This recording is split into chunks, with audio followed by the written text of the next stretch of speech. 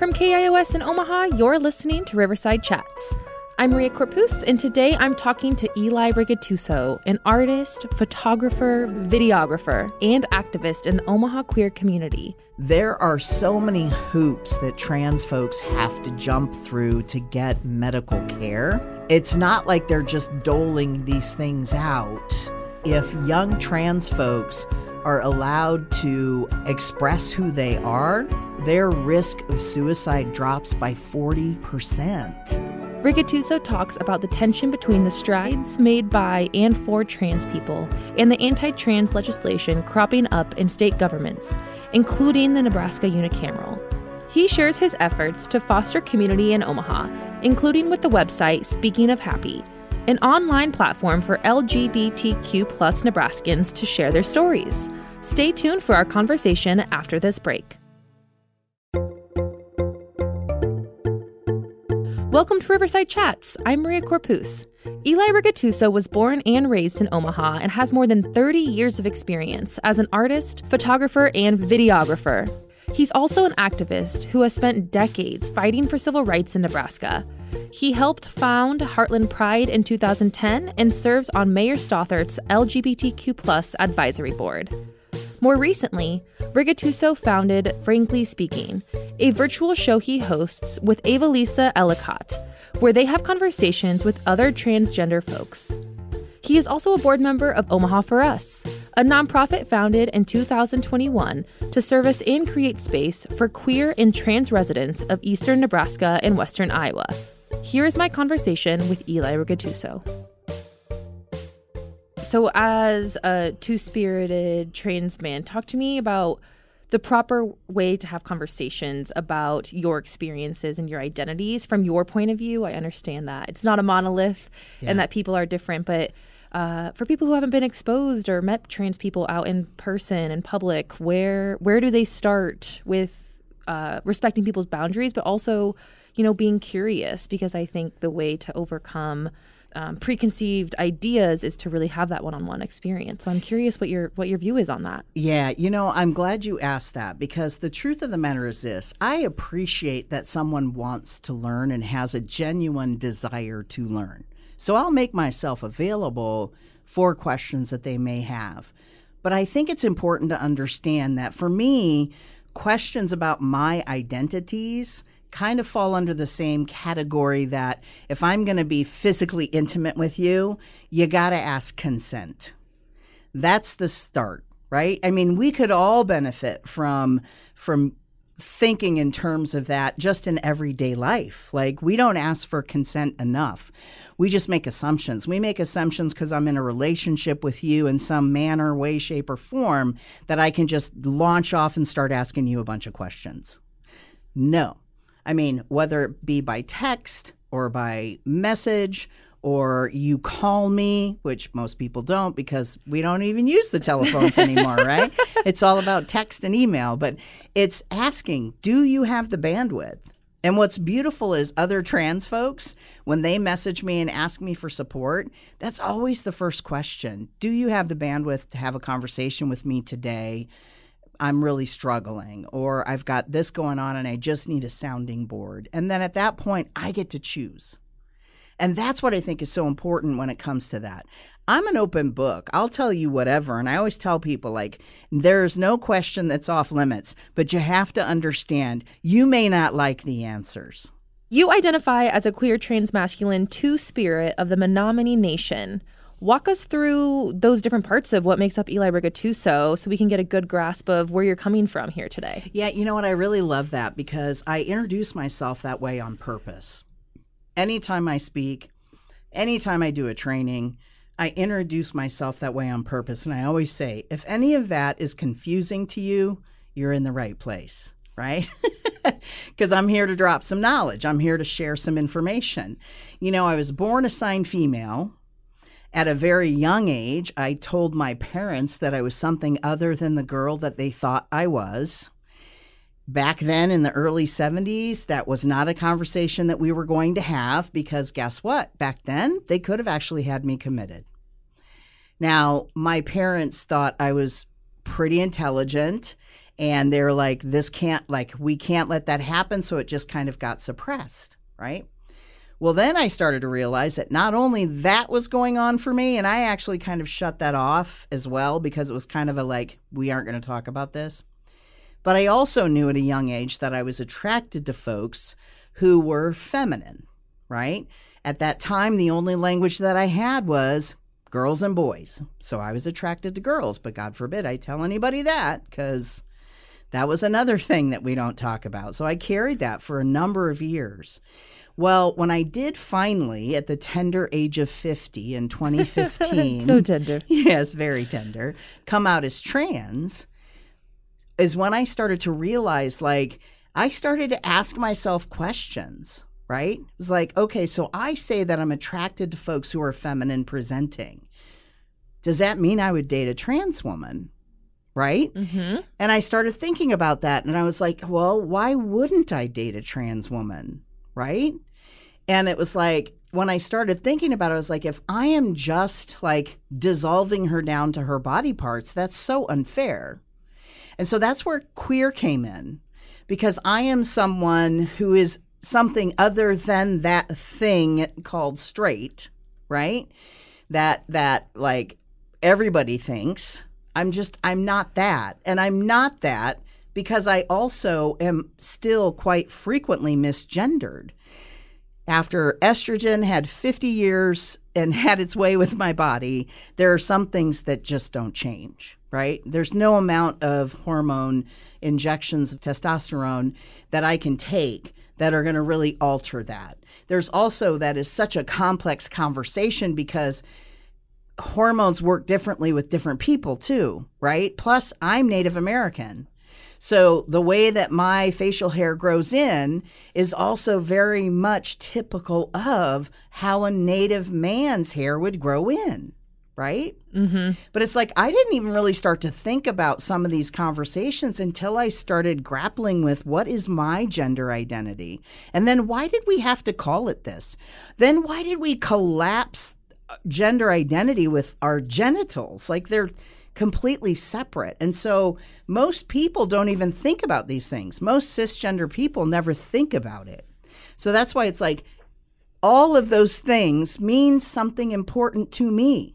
Now, I'm Two-Spirit because I am Native American. Yeah, so talk to me about that for folks who don't know what Two-Spirit means. Yes. I love it because this is what it means to me. My Menominee Nation does hold folks who are LGBTQ+.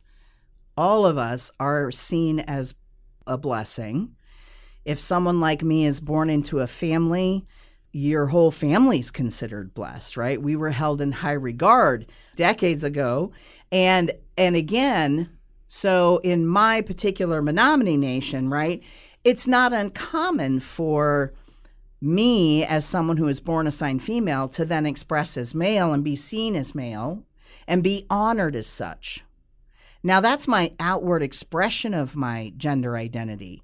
Intrinsically, what I've landed on is that I am equally masculine and feminine. I am equally both and at times, neither. I can very much relate to, why are we even bringing gender up at this point during this particular conversation? Not this one, but just out in life, because it's unimportant. But it's because we've all been led to believe that those conversations are important. And those gendered conversations actually have a negative impact on everyone. Tell me what you mean by that. What negative impact? Look at the negative impacts of the way that women have been treated historically over time.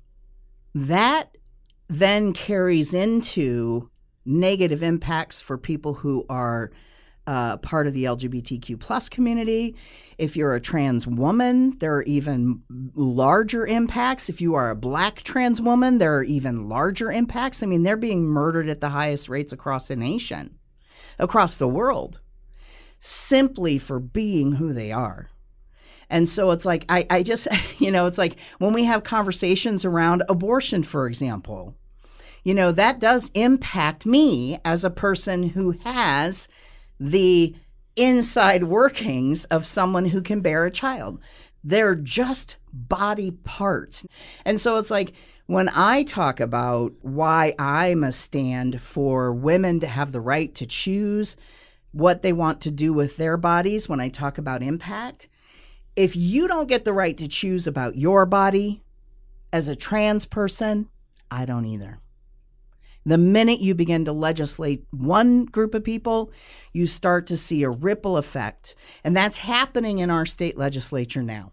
So I mean, it's a lot to unpack. And most people don't even scratch the surface of some of the things that I've shared in regard to gender and gender identity and gender expression and sex assigned at birth and sexual orientation and the fact that all of that is like separate and distinct from one another. Most people, the minute you say you're transgender, and people will say things to me like, well, love is love. And I'm like, well, that's a whole completely separate conversation. But there are still so many people who they have it collapsed. If you're just joining us, I'm talking with artist and LGBTQ plus activist Eli Rigatuso. Join the conversation on social media. Follow Riverside Chats on Facebook, Twitter, or Instagram, or you can call in with a brief voicemail to 402-881-0089 for a chance to be featured on an upcoming show. I found out about Two-Spirit around the same time I was doing research about the Philippine tribes and how they accept queer people or people who don't identify as the sex they were born with. And what I loved about my research when I found out was that the people in the tribes who could perfectly balance both feminine and masculine energy were the ones that were seen as shamans and the holiest ones of the tribe, like you were saying. You know, and I say those things and I think to myself, like, to me, it's just something known. And it's not like, it's interesting because I'll have conversations with people and I'll point things out and they'll go, wow, I never thought of it that way. And I know that it's a gift, and it's a gift that I've carried my whole life. You know, when I was younger, my mom used to come to me, and she would ask me things. Like, I can remember being 7 or 8 years old, playing jacks in my room, and she would walk in and sit down, and she would tell me a scenario about something she was dealing with at work. And then she would ask me what I thought. And I would stop and I would look at her and I'd say, it sounds like you need to do, and I would say something.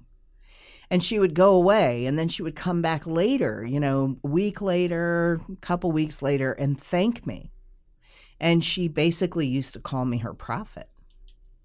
And I know that is a gift that I was given through my DNA.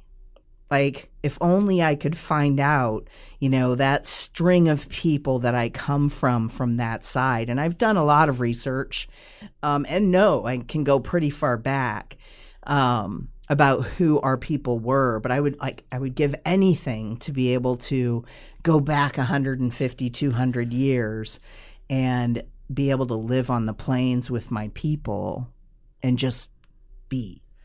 So tell me about how you feel your role is in advocating for the LGBTQ plus community. Well, I'll tell you, it's something I have done for decades. Like, I have been doing this work. I can remember another incident where I was asked to speak at a local radio station back when it was Sweet 98, so 98.5 back in the Sweet 98 days. And I was invited to come into a morning show and do an interview. And at that point, it was very feminine presenting. I was an outspoken lesbian, right? And I was pretty hot, I'll say that. But it was like kind of like I was the exception, not the rule, right? Because when everybody thought of lesbians, the only thing they thought was butch lesbians. Like, all the lesbians had to be butch or they weren't really lesbians. So I had to kind of laugh about that. But anyway, I was ultra feminine and I was invited to speak there. And my mom says to me, because at the time they had their studio and it was all like you could see the DJ through the windows. And I'm dating myself because that's long gone. I mean, that building still exists. But anyway, my mom was like, I'm afraid for you to go do this talk like to go be on the radio? Like, how do I know something isn't going to happen to you? And I said, Mom, I'll be honest, me being who I am, the risks are high. That's before even coming out as trans. Like, the risks are high anywhere I go when I'm speaking up and speaking out. But I know you, Mom, and I know if anything were ever to happen to me, that you would pick up the torch and you would continue to carry it forward. And so it's like kind of an interesting conversation to be having. And I mean, I'm talking about, this is like the 80s, like late 80s, early 90s. And the atmosphere now is so much more volatile. And I think about that all the time. Like, any time that I hear about another trans woman who's been murdered, I think about all of the beautiful, creative, talented, extraordinary trans women I know. And I would be devastated to lose any one of them, let alone every time I hear about someone else who's had their life taken from them in such a horrible way. It just breaks my heart. So, you know, I think, I mean, I was born in 1965 at the height of civil unrest. I'm sure my mom was watching the news. And I came out probably with a sign that said, resist. You've been resisting. I love it. Yeah, I've been advocating since I walked out of the womb, I think. Yeah, I love that. So where did you get started in the community here in Omaha? When did you kind of really start to pick up the physical sign and start resisting? That was in the early 90s again. I was going to school at UNO. Actually, it was kind of a funny story because I was working at KBLZ, which is the campus radio station. I was the program director, so I helped pick music. And that was kind of the foray into like me starting to dip my toe in. Like, I hadn't even really fully come out to my parents yet, but I was like, you know, I'm going down this path. I need to start doing this. I had gotten sober early, like 1987, 1988, because I just knew I was heading down a path that there was like no turning back. And I knew what I was drinking over. I just wasn't ready to like uncover that truth. That would take another number of decades later. But I was sitting in a sociology class, and Shireen Bingham, who I think still teaches at UNO, but I'm not sure, we were having a conversation, and they were talking about LGBTQ issues. Everybody was talking as though there were no people from the community in the room. They were saying some like really gross things. Like, it just felt yucky. And this is the early 90s, mind you. Like, there weren't a whole lot of real, you know, outspoken advocates here living in Omaha. And I was like, no. I raised my hand. I was so mad. I came out in that class that day and I said, look, this has got to stop. Y'all got to pull your heads out of your collective hind ends because we are here. And all of them were like shocked. They're like, what? Looking at me again. It was that whole thing. Like, what do you think? Lesbians are only ugly people? Like, what is the deal? Like, lesbians only have to be like short hair, butch, non-makeup. Like, it was so gross to me that's what people thought. And I have like situation after situation after situation. But anyway, so the early 90s, there was a group of us that was like, we had the first National Coming Out Day at UNO in the early 90s. I DJ'd the event. That's so fun. There was like a number of other things that were happening. There were groups, I can't think of, CFEP, Citizens for Equal Protection. There was a group of my friends that organized that and did a ton of advocating for our rights as LGBTQ plus people. I was part of the campaign against 416, which was actually the bill that went into effect that put marriages between one man and one woman in our Constitution, which, by the way, is still in that Constitution. There is a bill, I believe, that Megan Hunt brought forward to get that removed. Take us back to 2000 when that Nebraska Initiative 416, when it was introduced. You kind of gave us a little glimpse of what that initiative was. So talk to us about, like, what was it like before that was put into place, and then what was it like after? Well, you know what's so interesting is if you think about the ways in which people operated around people in the community, it was always a don't ask, don't tell. It wasn't just military focused. It was just like look, live your life, be who you are, whatever, like just we don't need to see it kind of a thing, right? And so when that happened and that initiative was brought forward by Guyla Mills, I'll never forget that woman's name because she was just a horrible human. She still is. Living in California. She doesn't even live here anymore. A bunch of money, like we've seen this happen over and over and over again. Bunch of money came from out of state to push this initiative through. We fought, and the thing about it is the terminology on the bill when it went to vote was so confusing. Like we were going door to door and trying to explain to people, no, you have to oppose it. And they were like, no, but I have relatives who are. I want them to be able to marry. And it's like, yes, we do too, but the language. So that's the other piece of it. It's like we have to be real careful when we're thinking about bills and stuff like that. But I worked on that campaign. You know, that was my first time to like officially be working on a campaign. And I mean, I've done all kinds of other stuff. I mean, I came out to my family when I was relatively young. That was the first piece. I actually had to like back off from my family for a while till they kind of like got their collective poop in a group so they weren't doing some of the things that they were doing, but like I had to do it. Like my life literally depended on it. And after I came out in that class, like I started just like, I don't even care now. My family knows. I don't even care. And I was sharing who I was openly pretty much everywhere I went. I left jobs that became volatile because I was someone who is an outspoken advocate. You know, I tried to find places where I could go work where people were a little bit more open-minded. I mean, the restaurant industry was really great. I waited tables to put myself through college. And there was myself and my good buddy Steven, who is gay. And he and I were just palled around all the time, and we worked at the Garden Cafe, and we just did all kinds of stuff advocacy-wise. I mean, I wasn't a big partier anymore.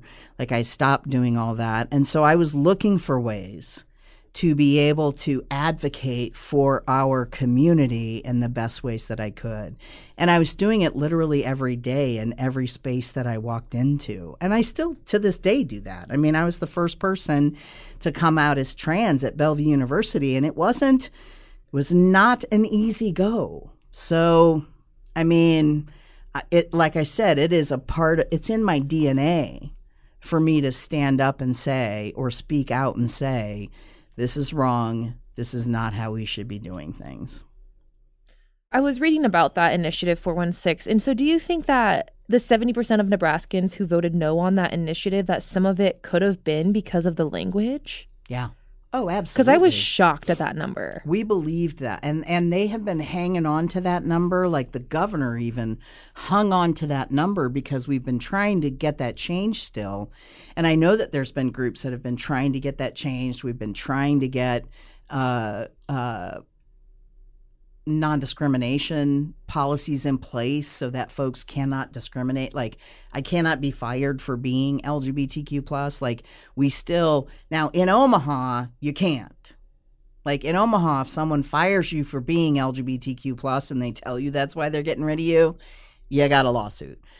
So there's, the Human Rights and Relations Board at the city of Omaha, because we have a non-discrimination policy that cannot discriminate based on sexual orientation, gender identity, or gender expression. All four of those things written into it. Now, if you live in Lincoln and you get fired for being LGBTQ, there isn't protection. And there's so many things that, we could talk for hours about some of the missteps and foibles that have happened in regard to trying to get legislation passed. We live in a red state. I'm talking with artist and LGBTQ+ activist Eli Rigatuso, local creative and activist in Omaha's queer community. Stay tuned for the rest of the conversation after this break.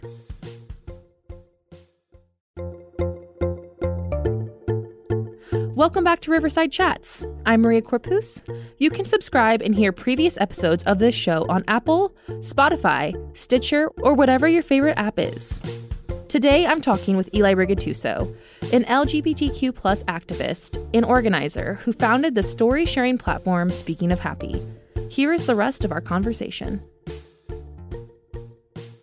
In 2015, the United States legalized gay marriage across all of the states. So what was that change like here in Nebraska? You know, I'll tell you what, there were some friends of mine and I who went to one of the bars downtown to wait for the announcement kind of a thing. And it was huge because many of us had been advocating for it for so long. I think we saw shifts, but again, in some of the fringe places, there were still folks, because it's just the way it's going to be, there are still folks who are sitting in some government positions where, marriage licenses get signed and that sort of thing, where they're under the impression that somehow it's still not an okay thing. That's the problem. And the other thing is that there are so many people, once equal marriage passed, everybody thought, oh, okay, the gays are taken care of now. And it's no, that's just one more step towards true equity. And so, while there was great celebration, it was a beautiful thing to have happen. I think that even within the community, there is some follow-up that's missing. I know it was probably in 2016, there was a bill that was brought forth, I believe, by Patty Pansing Brooks. So I believe in either 2016, 2017, maybe 2018, somewhere in there, Patty brought forth a bill to try to bring non-discrimination, add us to Nebraska's state non-discrimination. And that was interesting because also there was a bill that was trying to be passed in that we were for about it had to do with, I think, removing the whole panic defense thing. And it was something very specific as it related to transgender people. But I thought it was very interesting. The line for the other bill was huge. The only people that spoke on the bill about transgender issues, there was 3 people who were all trans and a whole bunch of people on the opposite side who were speaking in opposition of it, but speaking from a very uneducated perspective about it. And that's what I think. That's why I say, if you have the questions and you answer them in a way that isn't offensive, or you ask them in a way that isn't offensive, and you ask for my consent prior to asking the question, I'll answer it for you because I want you to have the right answer. But then if you start disputing it, I have to draw a line when you start to think that my humanity is actually up for debate. Because who I am as a person isn't. Neither is my gender identity. It isn't debatable. If you tell me, these are my pronouns, this is who I am, I'm going to honor you for that. And I don't know why it's so hard. Name changes are so hard when it comes to trans people, but people get married and change their last names all the time.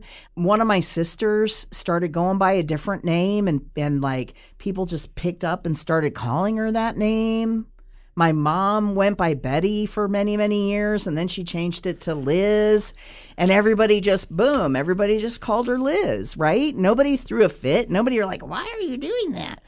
But it's when it comes to trans people, it becomes this big issue. And it's just such a hot button issue. And I get it because we're all under this impression that there are only 2 genders. And I mean, I've even had people say to me, God, I can't wrap my head around this. And I'm like, you know what? You're right. It is all in your head. It's not wrapping. You've also helped found the mayor's LGBTQ plus committee here in Omaha. Tell me what that was like, taking your community's concerns directly to the city, and what is that role? Wow. You know what? It was interesting because I was also one of the founders of Heartland Pride, which is the local organization, 501c3. So when Stothert got elected, we had previous mayors who like, hey, we're going to give you your proclamation and declare June Pride Month and all this other stuff, and easily got those things. And we were all concerned that when she took over, because where she came from was not necessarily friendly, right? She was on the city council. She voted against the non-discrimination ordinance. Well, what was interesting, though, so first of all, I find out that her communications person is someone that I worked with in the early 90s at Channel 3. So I called and I said, hey, I need to have a conversation with you because this mayor coming in is not a friendly mayor when it comes to my community. What I didn't know is there was another person, my friend Christina Ariano, who I adore. Christina also knew the communications person and was reaching out at right about the same time. And so, like, as Kismet would have it, the communications person, Carrie Murphy, was like, well, I just talked to Christina and yes, okay. And so, like, it was kind of born out of, like, the two of us reaching out and just saying, hey, we need to talk to our mayor. She's the Omaha mayor. That means she's a mayor for everybody, right? And so she needs to know that we're here and she needs to understand our needs. There were 5 of us that were invited and we each got to bring a guest. And so all of us got together. We had a meeting with the mayor and she was like, yep, let's do it. Let's get this committee started. And basically, you know, I will say this much because we've gone through lots of different changes and there are times when, you know, we feel like, okay, we're making some headway. And then there are times when we feel like, we're still kind of pounding our heads against the wall. Because, I mean, when you boil it down, she is a conservative. She does talk a good talk. And there are times when it's like, wow, she does exactly the right thing. But there are still times when I think, you know, like for me, for example, when I came out as trans and started transitioning, she was still using the wrong pronouns for me. And I kept having to call her out in meetings. And, you know, the good news is Carrie is super supportive. And so she'll push things, you know, onto her desk and get them in her purview. She wrote a letter to the Nebraska legislature about that non-discrimination policy for the state. She being Carrie? No, the mayor. The mayor. Awesome. In support of having Nebraska as a state and used Omaha as an example. Like, this is what has happened. This is what we did here. Yes, this should absolutely be something happening at a state level. So, like, the good news is like we've built some bridges. That's why I love that so much. It's like building bridges and doing what we can, knowing when we need to cut our losses, knowing when we need to let go. But at this point, she's done a lot of really positive things as it relates to our community, changes that have been made at the department. I think it's HRR department within the city. Like, all of those positive changes have come from us saying, you know, she's like, hey, she goes, I pulled the numbers. You know, we have this non-discrimination policy, but nobody's actually filed a complaint. And we're like, do you wonder why that is? And she's like, well, yeah. And we said, most people don't want to say it out of fear of retaliation. Some people didn't understand that it was even that they could even go to the city and say, hey, I work for, you know, Joe Bob's lawn care service and they're not treating me right. They didn't realize that they could actually go and file a complaint with the city of Omaha and that they would then review that complaint. So we started doing some more educating. Like, there's a lot of things that we've done that most people think, like, it's funny because people will approach us and be like, well, I think XYZ. And we're like, we've already done that. We'll do more. And we're here and keep bringing those ideas to us. But it's like most people don't even understand that we're there still. But we are. I want to talk about one of your newer projects, Omaha for Us. I'm so excited after looking at the website, but I'm curious what sort of resources will be offered at this new LGBTQ plus center. My gosh, it's so fun because I just literally came from the space that we rented. So we have a space. More about that coming. But we are going to have all kinds of wraparound services. There's going to be services for the youth to be able to come in and hang out, play games, have a space to like be at that's not, I hate to use the word safe space, because there really aren't any safe spaces. There are spaces where we can be and we can gather and we can be open to be ourselves, but I don't ever really think spaces are safe. Anyway, long story. We are going to have counseling services. We are bringing in Trans Stitchin', which is a clothing closet for transgender folks, more specifically, because they get to come in and shop for free. But we're bringing them into the space so that they can expand their hours, because they've only got certain hours by appointment right now. So we're really excited about that.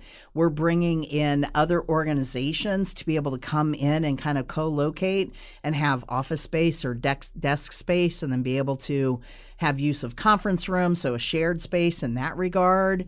Access to mental health and medical care services, like just a plethora of things that, you know, we've envisioned. That was one of the things that we actually even brought up to the current mayor, that we need an LGBTQ plus resource center. And what was really great is she's 100% behind the project and has helped us find funding in different cases. So, I mean, the current executive director, who is John Carl Dankovich, an amazing human being. They are rocking it out as executive director and finding and securing a space, finding funding for different things. I mean, it's going to be beautiful. So I was reading the belief statement, and it said, every day through place-based community development, we build intentional community and create equitable space, because there can be nothing about us without us. And I want to ask you, from your perspective, what does place-based community development mean? You know, from my personal perspective, like being able to come somewhere and learn about aspects of the community that you may not have understood before. And being able to, like, hopefully, along with having the space, right, to come together and organize, advocate, but then also play and, have creative endeavors. We're hoping to do some workshops around art, bringing in LGBTQ plus artists to maybe do workshops and those types of things. So like a space that we don't necessarily have anyplace else, that is by and for folks in the community. So in the future, where can people get updates on the progress of the center? Well, I would go to Omaha for Us on Facebook. That's where the most recent stuff will be. But I also know that we have our website, I believe, is up and live now, omahaforus.org. And, I mean, just keep an eye, especially on the Facebook page, Instagram. I know we're out on Instagram as well. Yeah. And keep an eye out on those different things. Hopefully we'll be able to expedite this, getting settled in and bringing the space together. I mean, there's furniture right now. It's completely empty, and there's some changes that need to be made to the actual inside of the building that we ended up going with, and it's a space that we're renting. But it's a really cool space, though. To do a little plug for you, if you're looking to donate your old clothes to all our listeners, you can donate to Trans Stitchin'. Yes, absolutely. Trans Stitchin', though, right now, they're not in that building yet. They have their own location, but if you look for them online, you can actually call them, and they'll set up a time or tell you when they'll be in their location where you can come and donate clothes. They have gotten so many donations, though, that they've at times had to turn people away. So I have seen that. Yes. So just FYI, if you have things and you're looking for a place, you could actually go to, and I always forget the name of it, but there's a little thrift shop in Benson. It's on the east end of Benson, but they take everything as well. And they provide support for Youth Emergency Services, and Youth Emergency Services does a lot for LGBTQ plus youth. If you're just joining us, I'm talking with artist and LGBTQ plus activist Eli Rigatuso. Join the conversation on social media. Follow Riverside Chats on Facebook, Twitter, or Instagram. Or call in with a brief voicemail to 402-881-0089 for a chance to be featured on an upcoming show. Let's get into Speaking of Happy, which is an online space you've created to share stories of people here in the Midwest who identify within the LGBTQ plus community. Why is it important for you to help share those stories? Well, I think that as a storyteller myself, right, it's part of my indigenous self. I've always been a storyteller, and people have always said to me, like, I love listening to you share stories because you're so captivating. And I'm like, I'm just sharing stories. But there are lessons to learn in some of those stories. So, I started Speaking of Happy back in like 2008, 2009, because I wanted to put the word happy back into the word gay. One of the first people that I interviewed, though, was a trans man that I got connected with through some various different people. And at that point, right, I wasn't ready yet to share who I was. And it wasn't until I came out as trans that I was like, oh my God, ding, ding, ding, ding, ding. Now I know why. Because like I saw myself in some of the things that he was sharing at that point.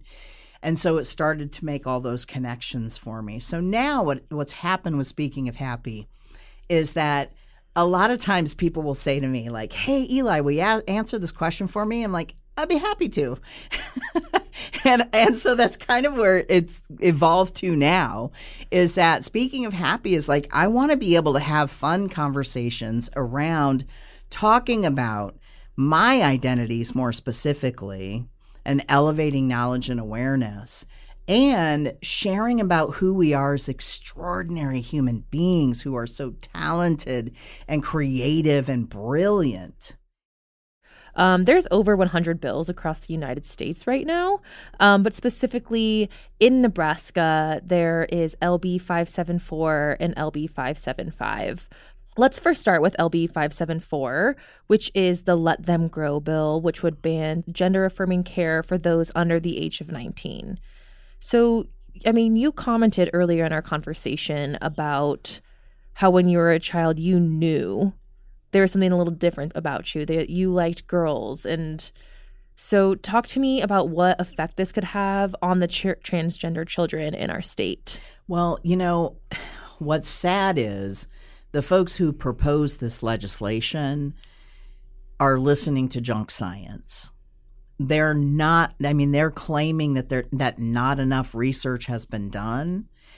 And there's actually been a plethora of research that's already been done about hormone suppressors. They're leading people to believe that young trans people are having surgeries before, like when they're way too young. Well, they don't even start to have surgeries until they get to the age of consent, which is 18 or 19, depending upon where you live.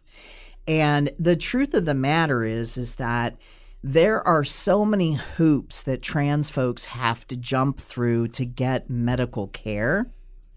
It's not like they're just doling these things out haphazardly to folks. And that's the problem. There is tons of research that states that if young trans folks are allowed to express who they are, and this is just an expression. This is not about even suppressors or anything, but to be able to dress in the gender that they identify with and that they align with, that their risk of suicide drops by 40%.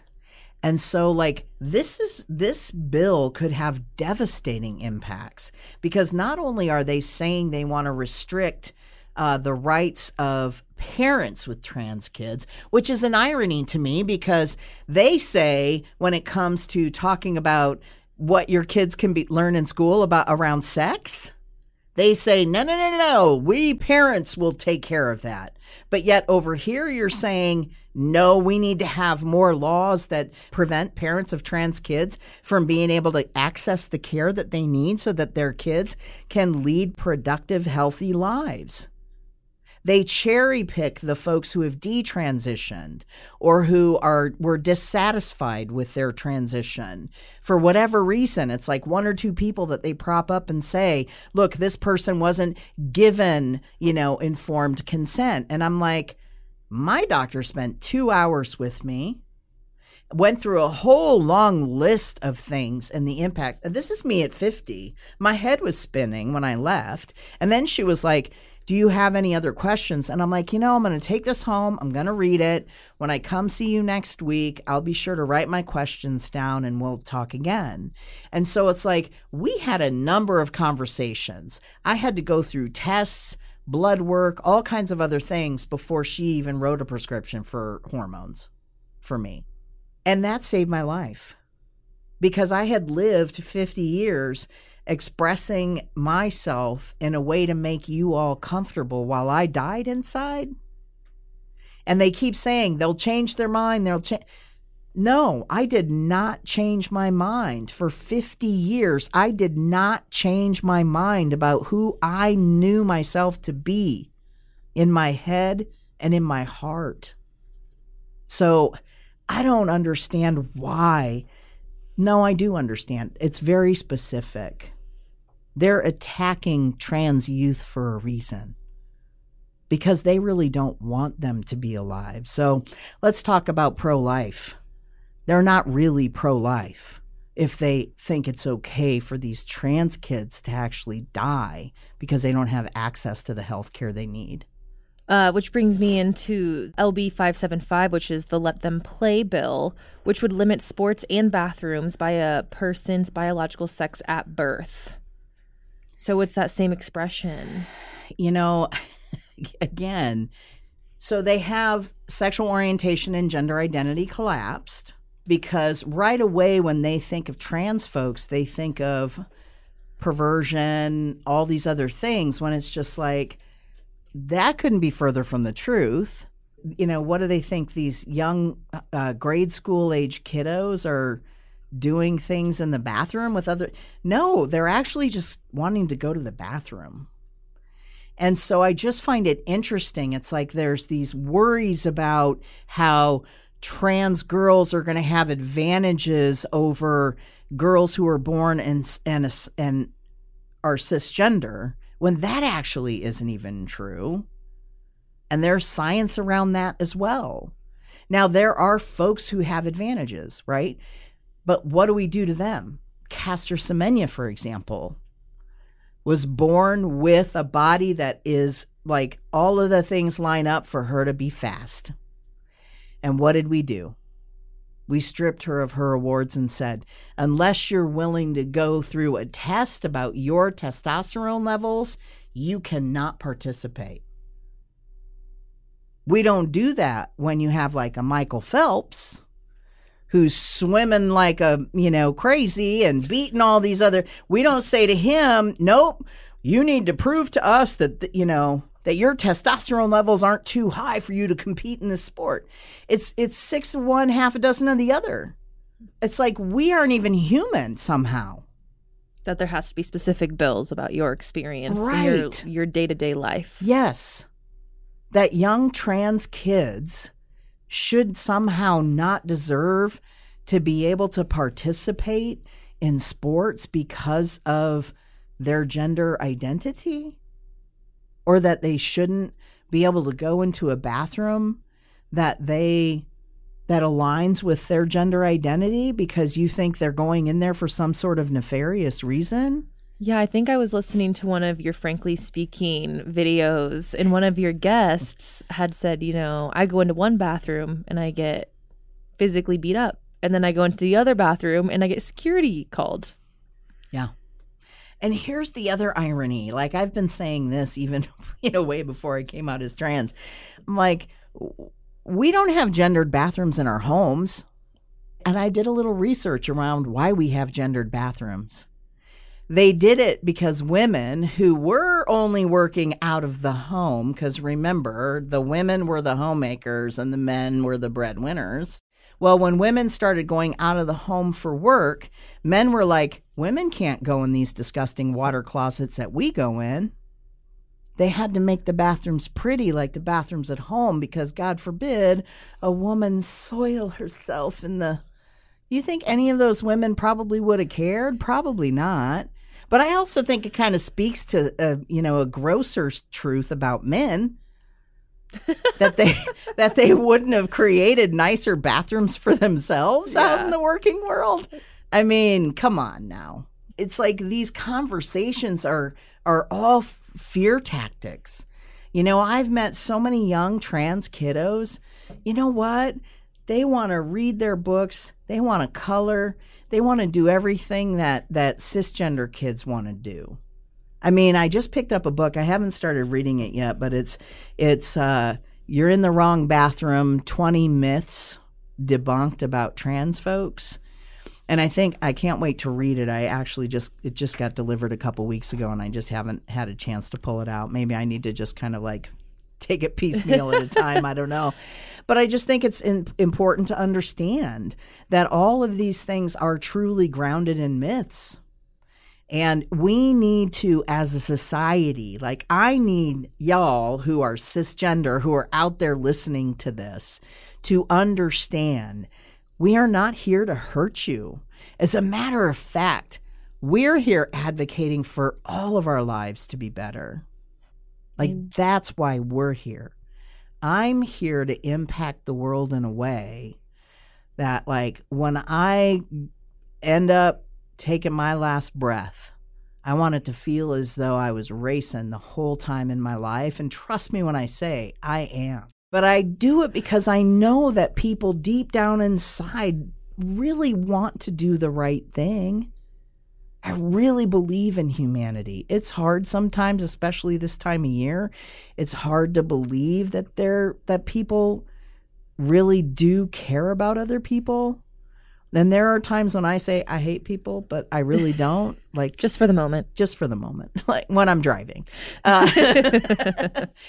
What are your hopes for the future of the LGBTQ plus community here in Nebraska? My hopes for the future for the LGBTQ plus community here in Nebraska is that we have true equity.